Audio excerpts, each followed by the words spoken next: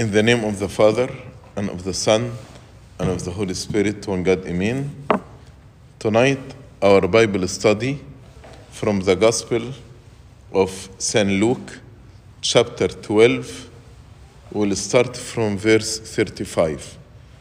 And actually, this passage matching the Gospel of the Vespers that we just read right now.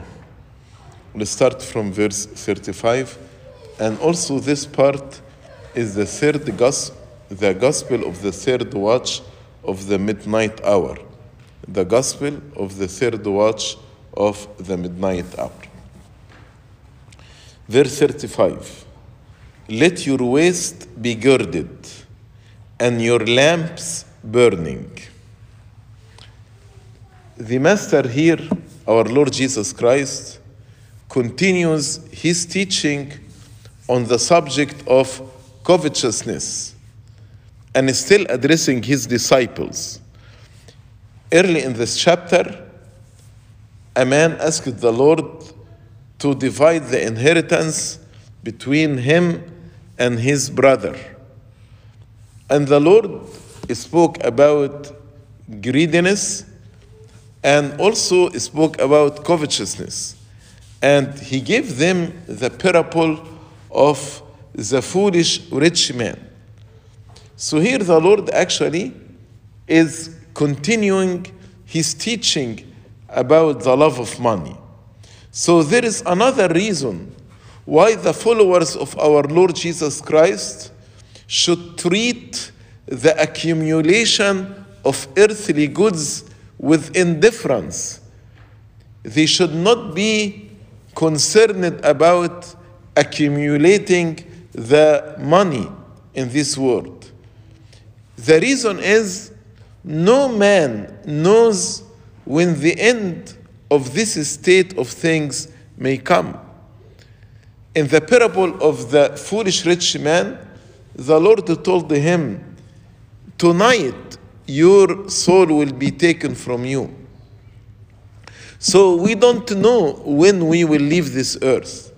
That's why our hearts should be fixed on something else, not on the money, but on the coming of the Lord. We need actually to be like servants on watch for the return of their master. Servants on watch for the return of their master. That's why the Lord told them, let your waist be girded. Your waist be girded. At that time, let me describe to you the ancient manner of dress. People, men, and also females and women, they wore a long flowing robe as their outer garment. When they worked or walked or ran, it is necessary to gird or to tie up this very long flowing robe by a belt around their body, around their waist. Otherwise, this long flowing robe will obstruct either their work or walking or running. So, girding the loins means to be ready, to be active, to be diligent. So he told them, let your waist be girded, meaning be ready for the coming of the Lord. Then he continues and said, and your lamps burning. In Psalm 119, verse 105, David said, your word is a lamp to my feet and light to my path. So, if my waist is girded, but the road is dark, I cannot run. Otherwise, I will stumble. So I need lamp to enlighten my way. That's why he said, let your lamps burning. So the girded waist symbolizes the inner willingness to serve the Lord and the inner readiness to the coming of the Lord. The burning lamp, actually, it is the external service, the outwardly service that will shine before men. Let your light shine before men, that they may see your good works. Or the word of God that enlightening my way. So the Lord here, when he told them, let your waist be girded and your lamps burning, he continues and says in verse 36, and you yourselves be like men who wait for their master when he will return from the wedding, that when he comes and knocks, they may open to him immediately. So the Lord here compares himself to a master returning from a wedding at a unknown hour. In reality, he is the bridegroom himself. And returning from wedding, because now in heaven, he is preparing for this consummation of the wedding. Now we are betrothed to him. But he is preparing our hearts for the consummation of the wedding. Then he will come expecting us to be ready, waiting for his coming. He is the bridegroom of the church. St. Augustine said on this verse, what does it mean to be dressed and ready for action? It means to control our passions, which is the work of chastity. So let your waist be girded, according to St. Augustine, means be pure, be chaste.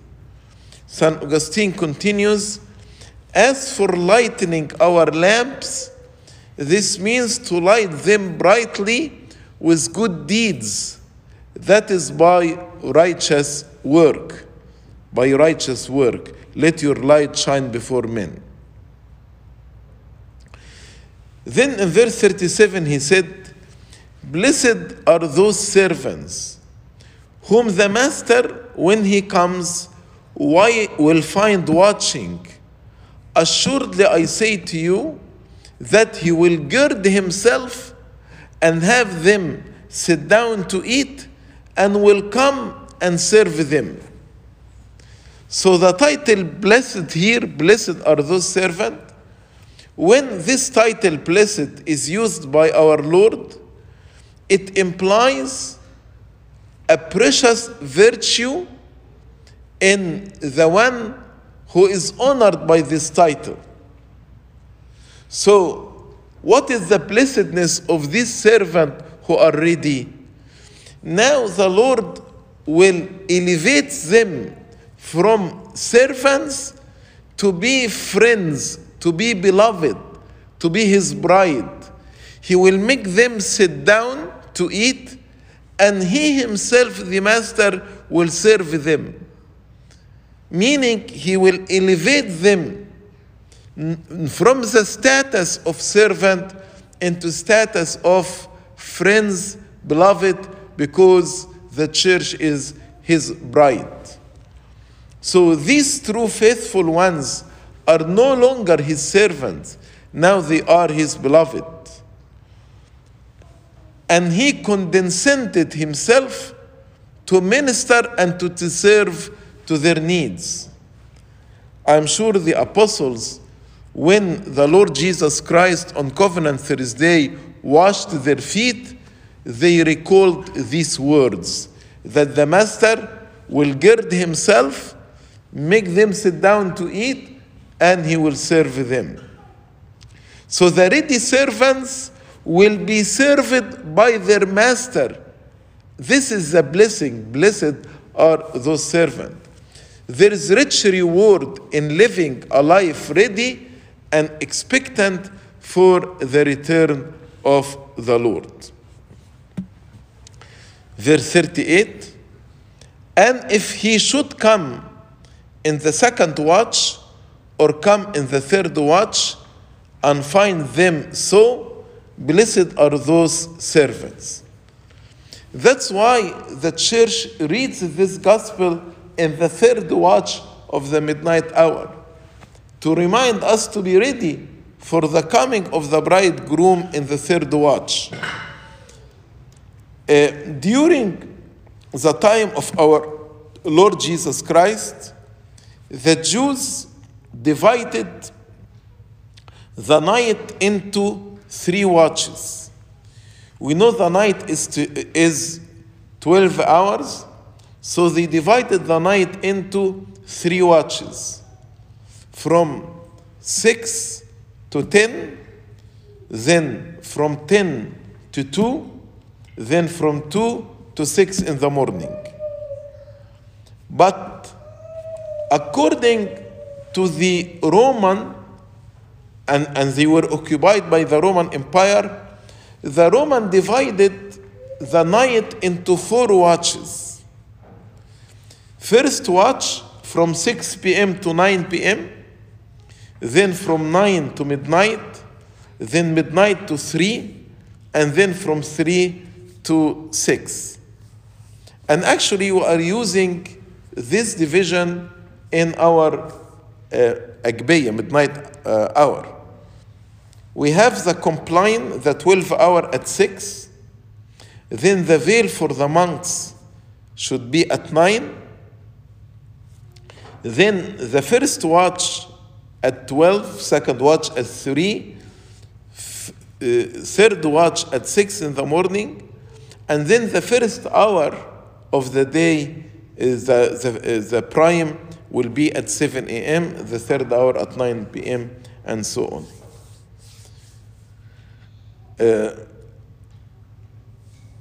Some people divide it differently, so the first watch at 9, second watch at 12, third watch at 3, then the first hour will be 6 in the morning. So these are 2 ways to divide them. Here the Lord did not mention the fourth watch or the first watch. He said if he should come in the second watch or the third watch. Why? He said he is coming from the wedding. Usually the banquet of any wedding is not over before the end of the first watch. They don't end it before 9 p.m. So they expect the coming of the bridegroom from the banquet either in the second watch or in the third watch. But the fourth also is not possible, because with the fourth watch, the day would be breaking. So the second and third watch represent the weary hours of night, when to watch is indeed a task of difficulty and painfulness. To be vigilant until 12 midnight or 3 in the morning or after this needs readiness, watchfulness, determination from the person. But the Father said the first watch is the childhood and infancy. Second watch is the youth. Third watch is the adulthood. Fourth watch is the senility, when people getting old. So usually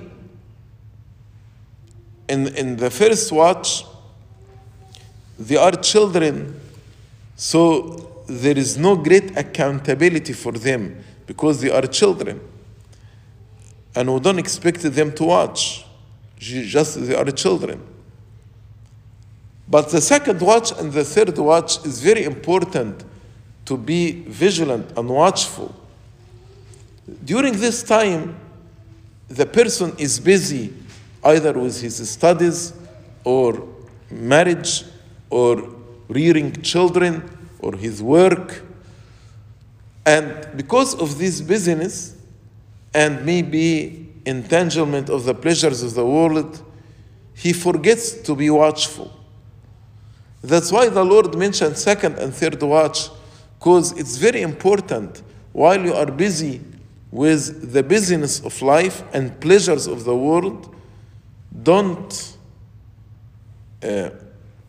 forget to be watchful for the coming of the Lord. But in the fourth watch, everybody actually now he is feeling he's aging, waiting for the coming of the Lord. So here actually there is no need to remind them to be watchful. The old age itself is a good reminder for them to be watchful. The Lord actually repeated the blessedness if he comes in the second watch or third watch and find them so doing. Blessed are those servants. Blessed are those servants. So the Lord repeated again for those who are devoted and waiting for the coming of the Lord. Verse 39.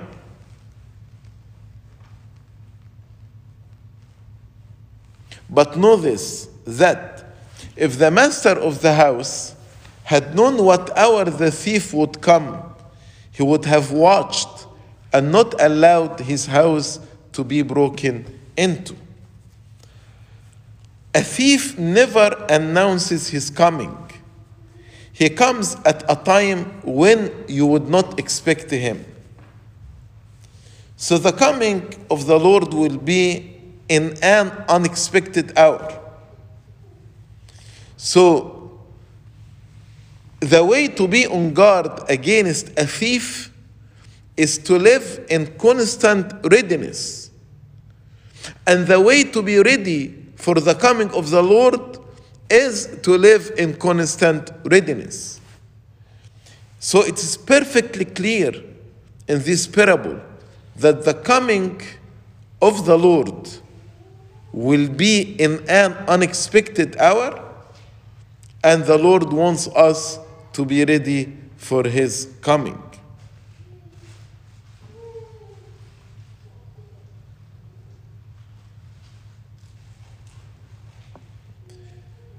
Verse 40, therefore you also be ready, for the Son of Man is coming at an hour you do not expect.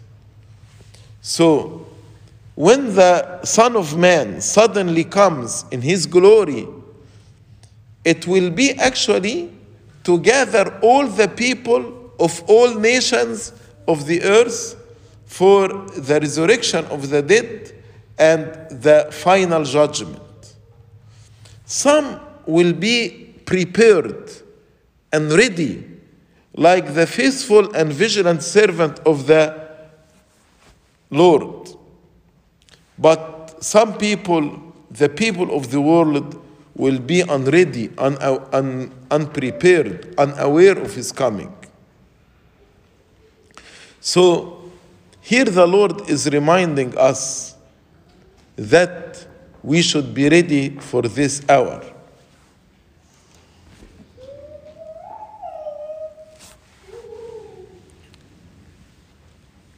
This great event of the second coming of the Lord may be delayed, but this delay is to give us opportunity to repent. Also, it is a test of our loyalty.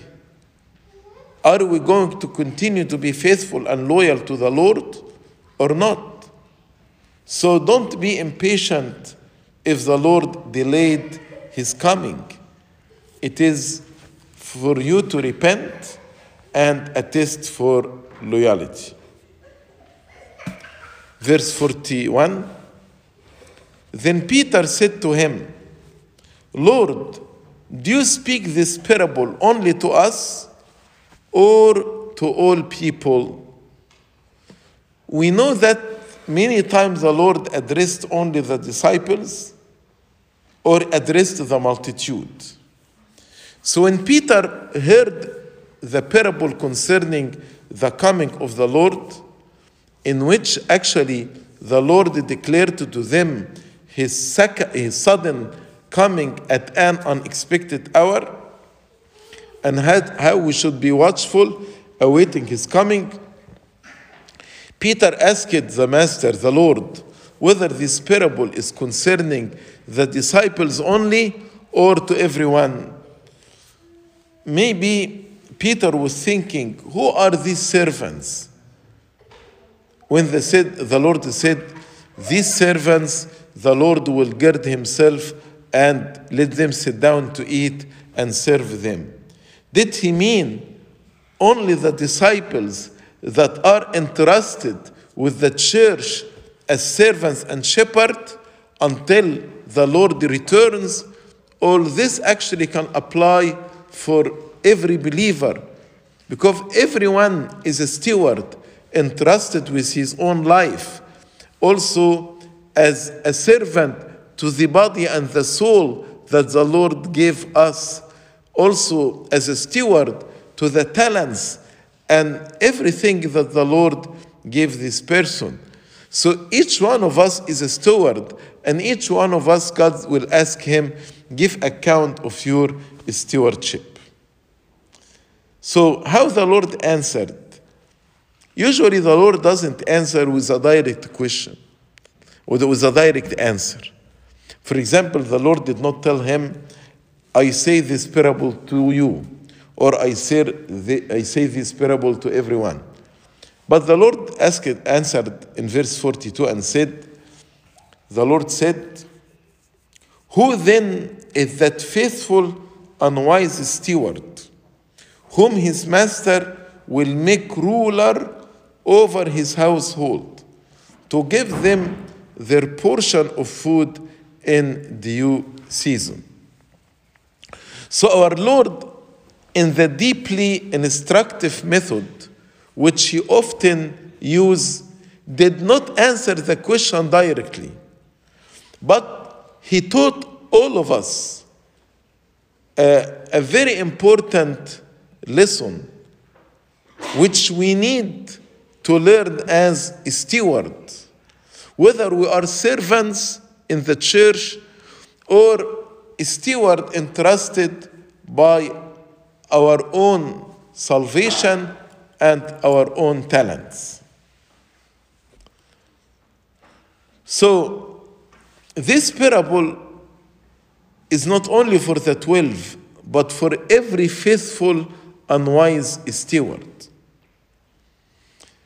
So the Lord said to Peter, if there is a true, loyal, faithful steward, he will receive the reward promised.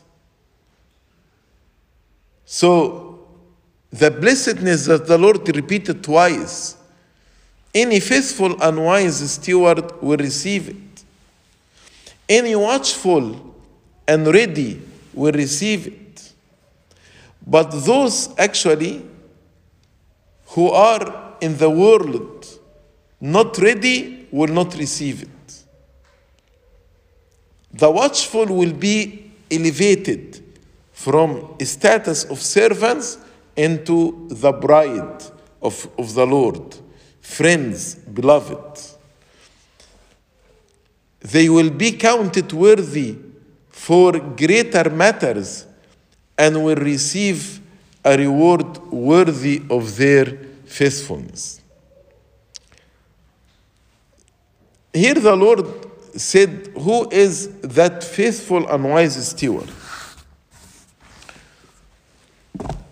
If you are an owner of a business and you want to hire a manager, What are the two important qualities that you are looking for in this manager?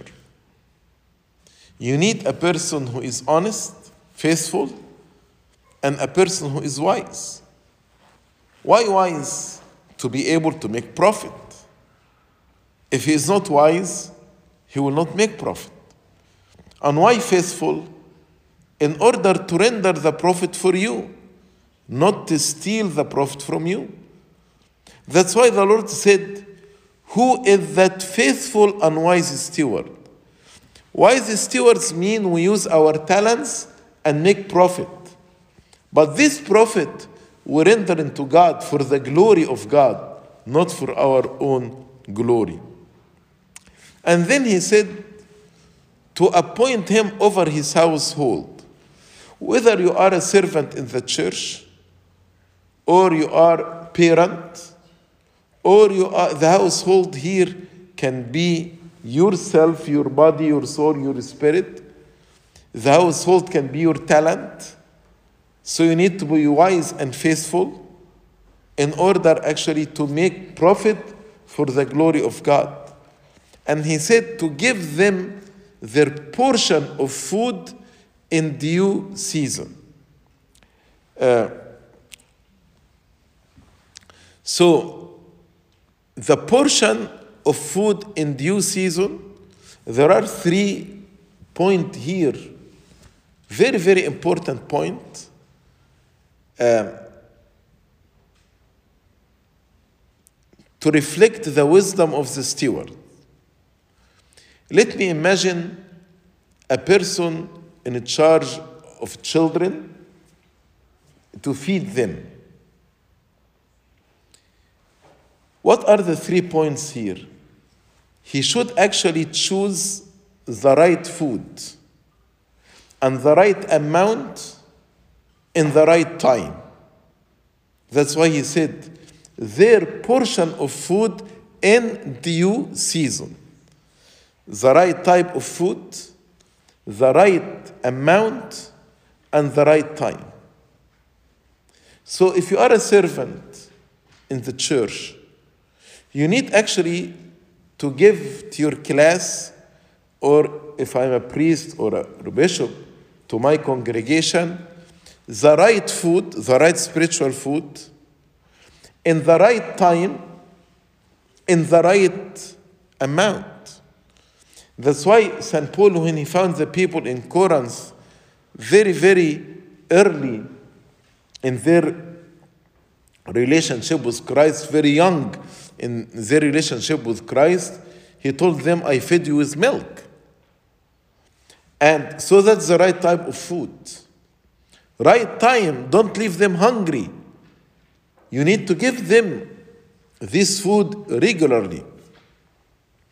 And you need to give them the right amount. If you give them very, very small amount, you are not feeding them. And if you give them huge amount, this actually will cause them trouble. In the same way, in your stewardship, how to be able to nurture your talent in the right time, with the right tools, in the right amount. This is the wisdom in order to be able to make profit. And the reward, as we read it also in Matthew 25-21, well done, good and faithful servant. You have been faithful in few things. I will put you in charge of many things. Enter into the joy of your master. So this means after we die, we will be entrusted with responsibilities. Many people don't think that in heaven we'll be entrusted with responsibilities. No, we will. If we are faithful here in what is least, God will entrust us with what is much in heaven. In the ordination of the deacons or priests or bishops, after the rite of ordination ends, so when the bishop holds the hand of the deacon or the priest to enter into the altar, he tells him, enter into the joy of your master. As if he is telling him, you were faithful in few things. Now God appointed you or entrusted you to over many things. Enter into the joy of your master. And when we are faithful here in what God entrusted us, then in heaven, God will entrust us with more things and will tell us, enter into the joy of your master. So, if here in our responsibilities are faithful to the end, be faithful unto the end, and I will give you the crown of life. They will receive the high and peculiar reward. Verse 43. Blessed is that servant whom his master will find so doing when he comes. Truly I say to you that he will make him ruler over all that he has. Over all, not only many things, but over all that he has. But if that servant says in his heart, my master is delaying his coming, and begins to beat the male and female servants, and to eat and drink and be drunk, the master of that servant will come on a day when he is not looking for him, and at an hour when he is not aware, and will cut him in two, and appoint him his portion with the unbelievers. So, if that servant failed in his continuous watch for the returning of the Lord, and instead of toiling without rest in all the talents that God gave him, but they give themselves up to worldly pleasure and passion, their destiny will be terrible. Eat and drink and be drunk. Also, if they live as oppressors of the flock, they beat the male servants and the female servants. So now they are oppressors rather than shepherds.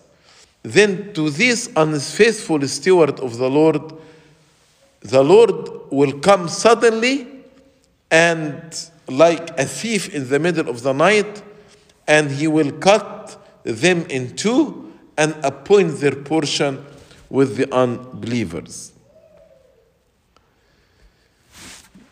Beating the male and female servants, now as if he is taking the role of his master. So, he who harms the glory of Christ, because as I told you, if we are faithful, this is for the glory of God. So, the person who harms the glory of Christ or dares to scorn the entrusted flock, he is no different than those who do not know Christ or those who do not love him. So he is exactly like the unbeliever. So the expression is simply implying, cut him in two, implying the terrible destiny that is reserved for those people in the life to come, because they misused their opportunities and neglected their responsibilities here.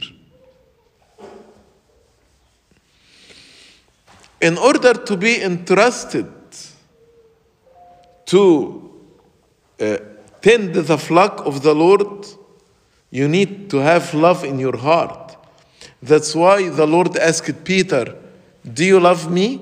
And when Peter said, Lord, you know that I love you, then he told him, tend my flock.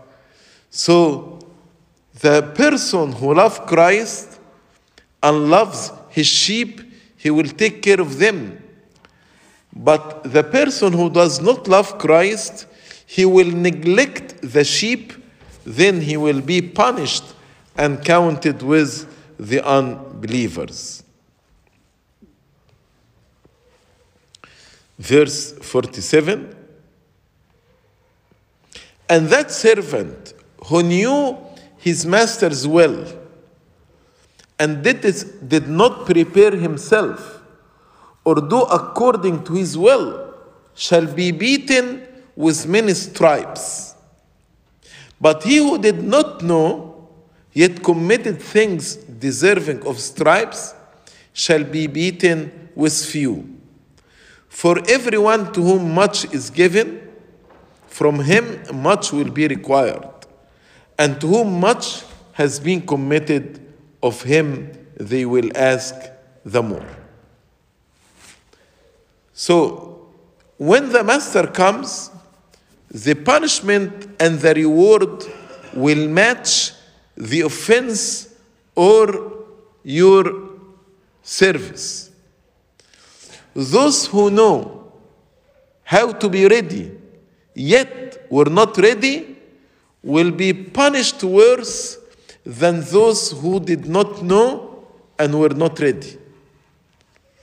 So, great knowledge of the divine will, if it is given to you, and God give you many opportunities to work, if you are faithful, then you will receive greater reward in the heavenly Jerusalem. But if God give you the knowledge of his will and many opportunities to work, but you neglected this knowledge and you neglected the opportunities, then sorrow and woe will await these people.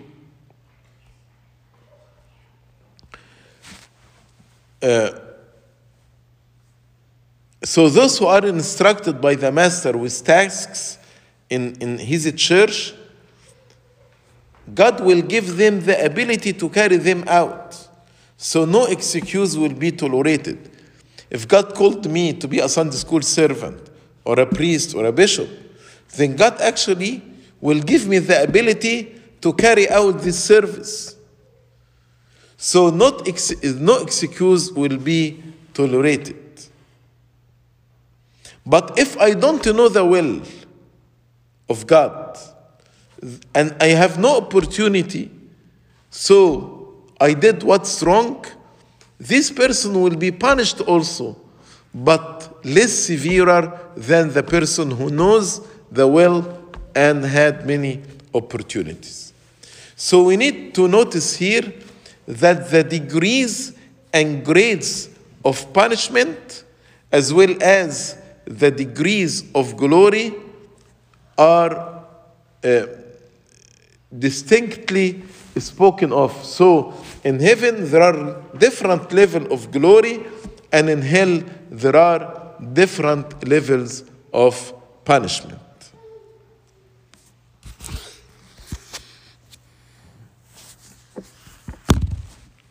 Verse 49. I came to send fire on the earth, and how I wish it were already kindled. So in verse 49, the Lord said that he came to set the earth on fire. What is this fire?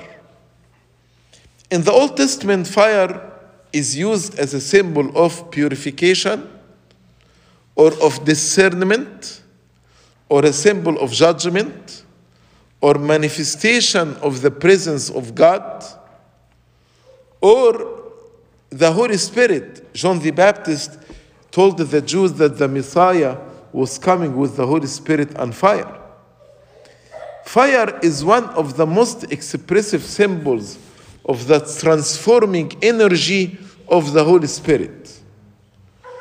So, the fire that the Lord is speaking here about, it is either the coming of the Holy Spirit at Pentecost, or the refining and purifying fire that the Lord will let in his death and resurrection, that will ignite and transform the new covenant people of God.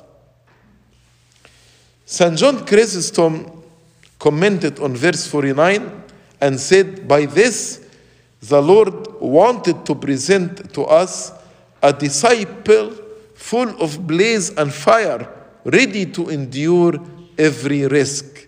So this fire should be kindled and ignited within the servants of the Lord. Verse 50, but I have a baptism to be baptized with, and how distressed I am till it is accomplished. What is this baptism? It is the baptism of pain, suffering, blood, death, the passion of the Lord.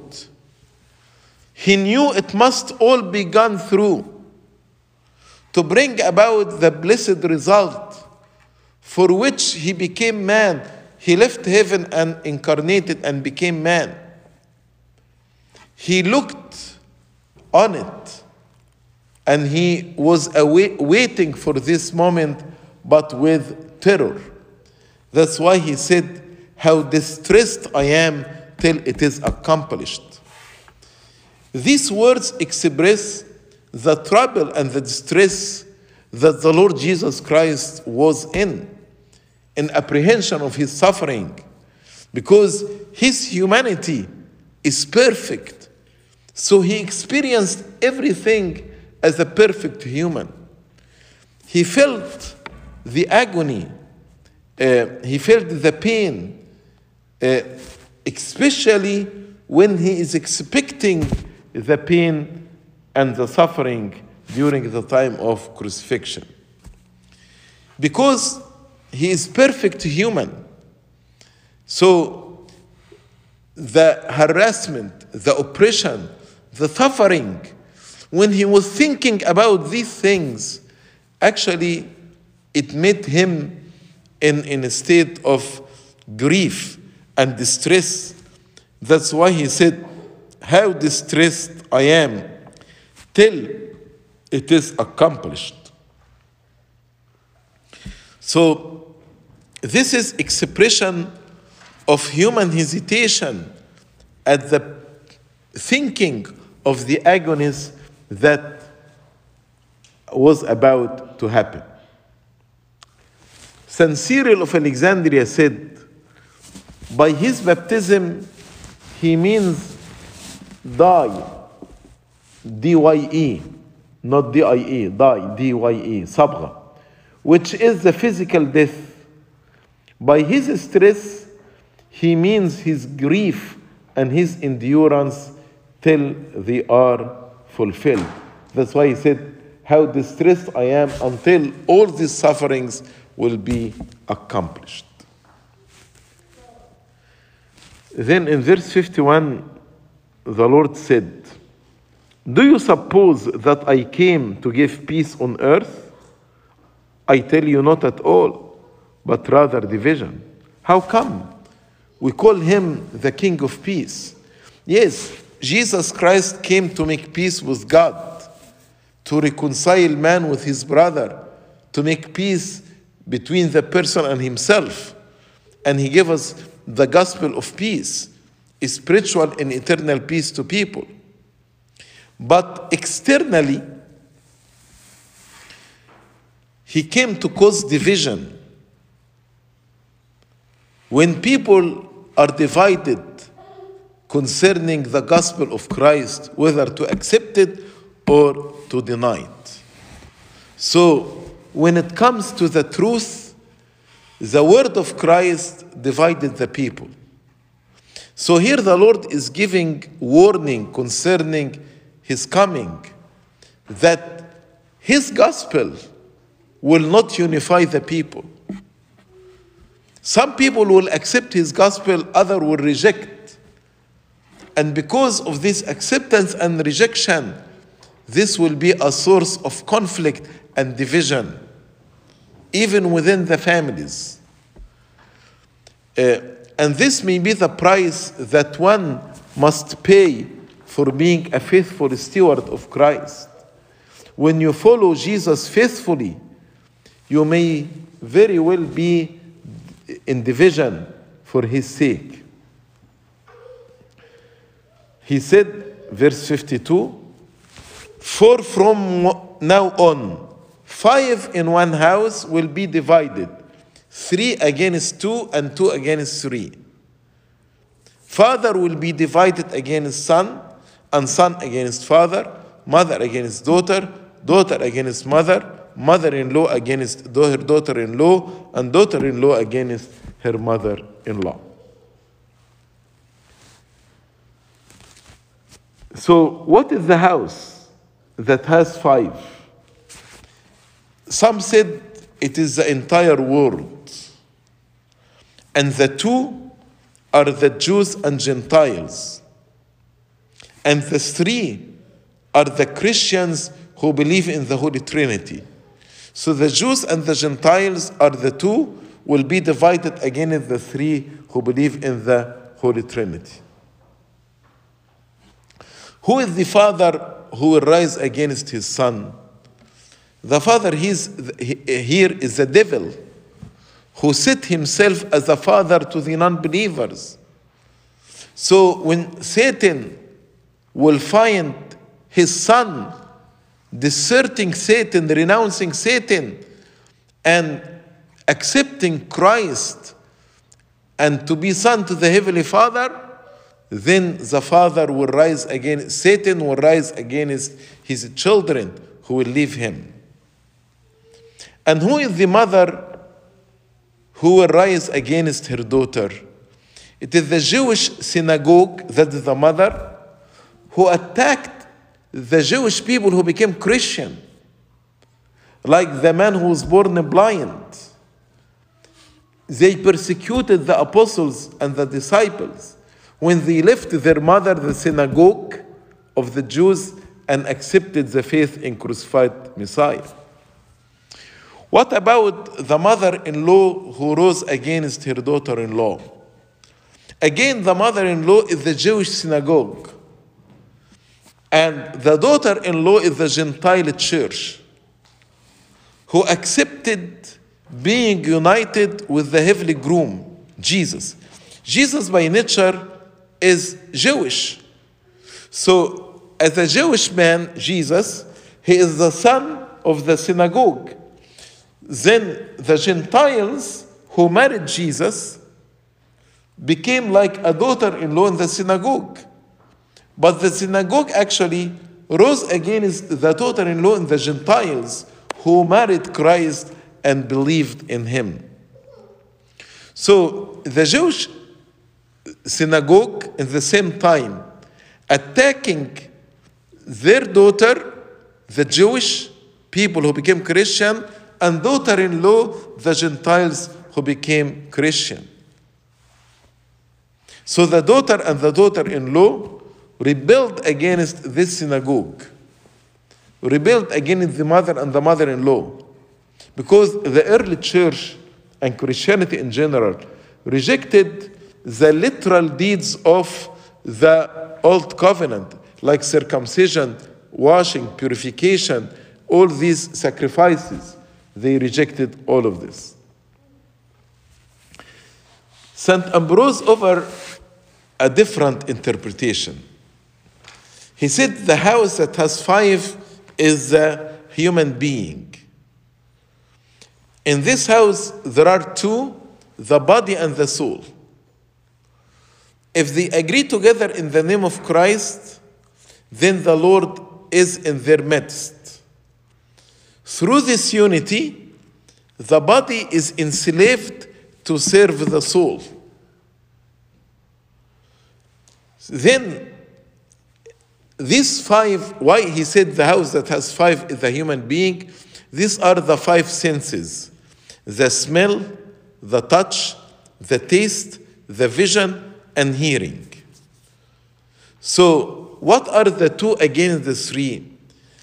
St. Ambrose said the two are the hearing and the vision.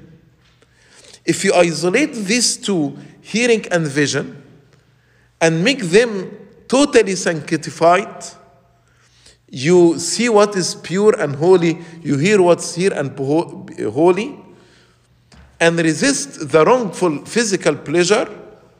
Physical pleasure comes through the taste, the touch, and the smell.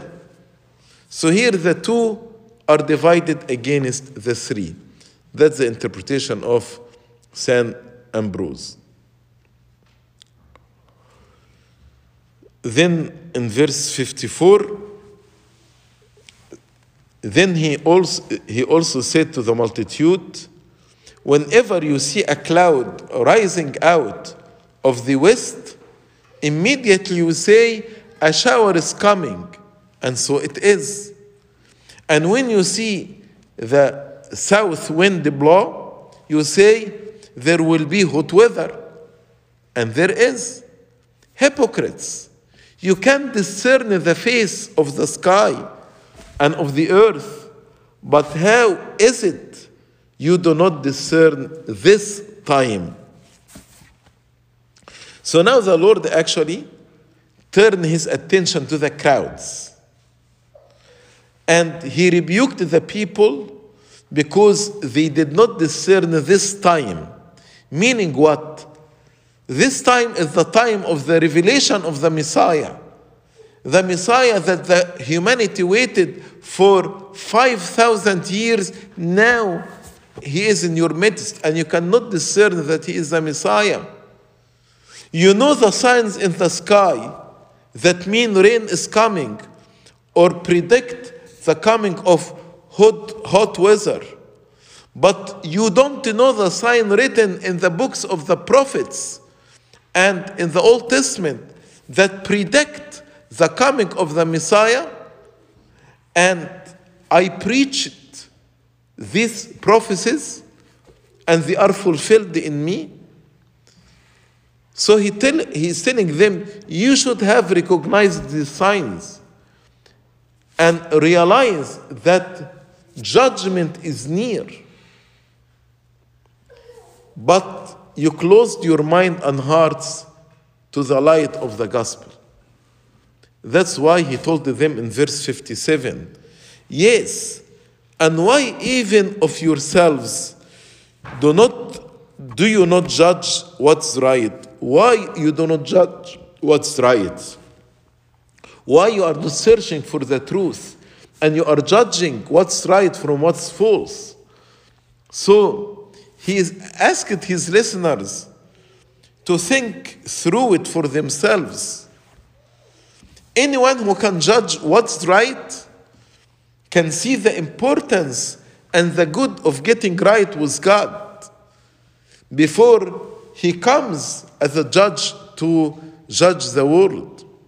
Then you should think what's right and do it before God will judge you in the last day.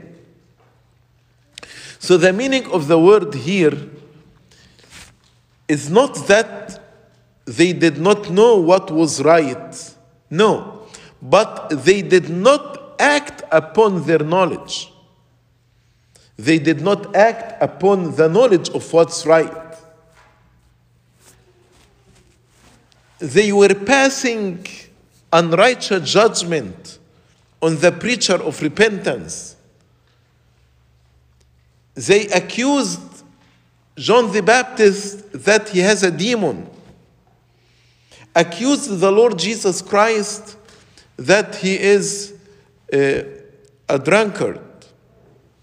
So they heard the truth, but they did not act on it. John the Baptist and Jesus came to tell them about this time, the time of their visitation. God has visited them and sent the Messiah.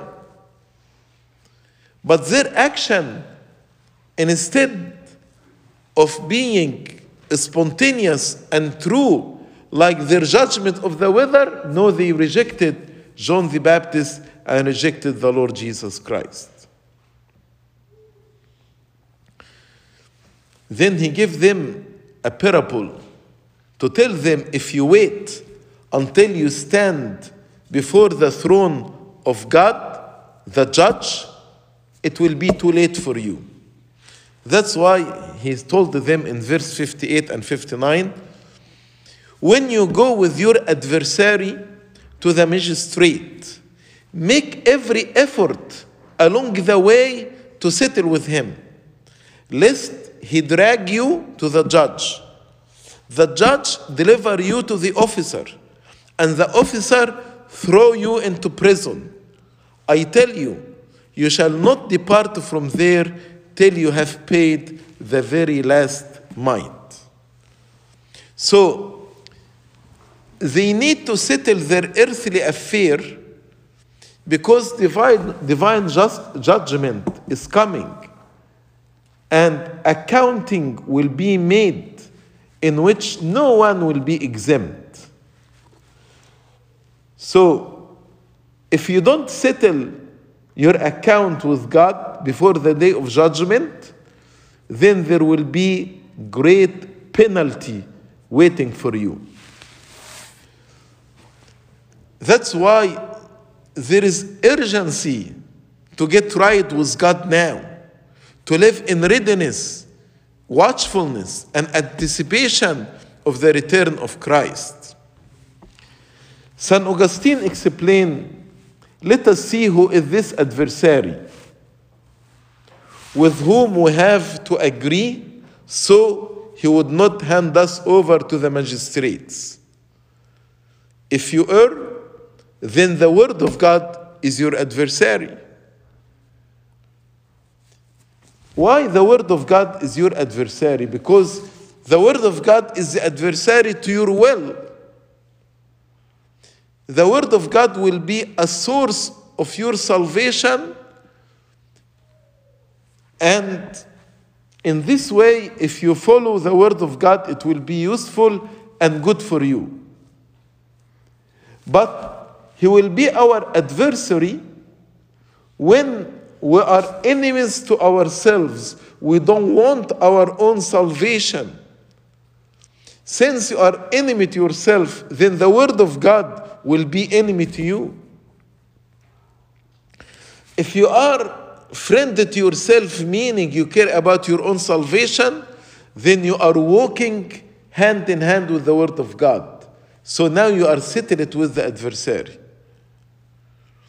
So when the Lord said, when you go with your adversary to the magistrates, means when you are walking with the word of God to the judge, make every effort along the way here is your life, to settle with him, lest the word of God drag you to the judge, and the judge will deliver you to the angels, to the officer, and the officer will throw the person who did not repent into prison, which is the lake of fire.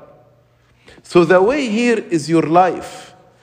If you have a righteous will with the word of God, and you agree with the word of God, then you will find peace. And you will find in God a Father.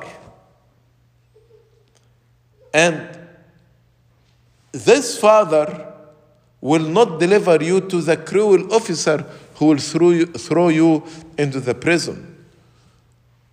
But a person who is against the word of God, then he will stand before the judge, and he will be delivered to the cruel officers to be thrown into prison. The righteous, the angels will carry them to the bosom of Abraham, Isaac, and Jacob in the paradise of joy. But the unrighteous will be carried to the Hades and then to hell. St. Augustine says, look how things change so quickly on the way during our life. All because you have agreed with the adversary. So when you agree with the word of God, then you will be in peace with God. Till you have paid the very last mite, then the Lord alluded here to the idea there is price to be paid in the hell. This helps to explain the fearful and biblical truth that hell is eternal. Why? Because there is payment required for sins. And since we cannot make perfect payment because we are imperfect human, and this payment is required by the perfect God, the punishment of hell is eternal. As the life in heaven is eternal, also the punishment in heaven is eternal. The torment of hell is forever. As we read in Revelation chapter 14, verse 11, the fires of hell are not quenched, but burning forever, as we read in Mark chapter 9, verse 48. This concludes actually chapter 12 from the Gospel of St. Luke. Glory be to God forever and ever. Amen.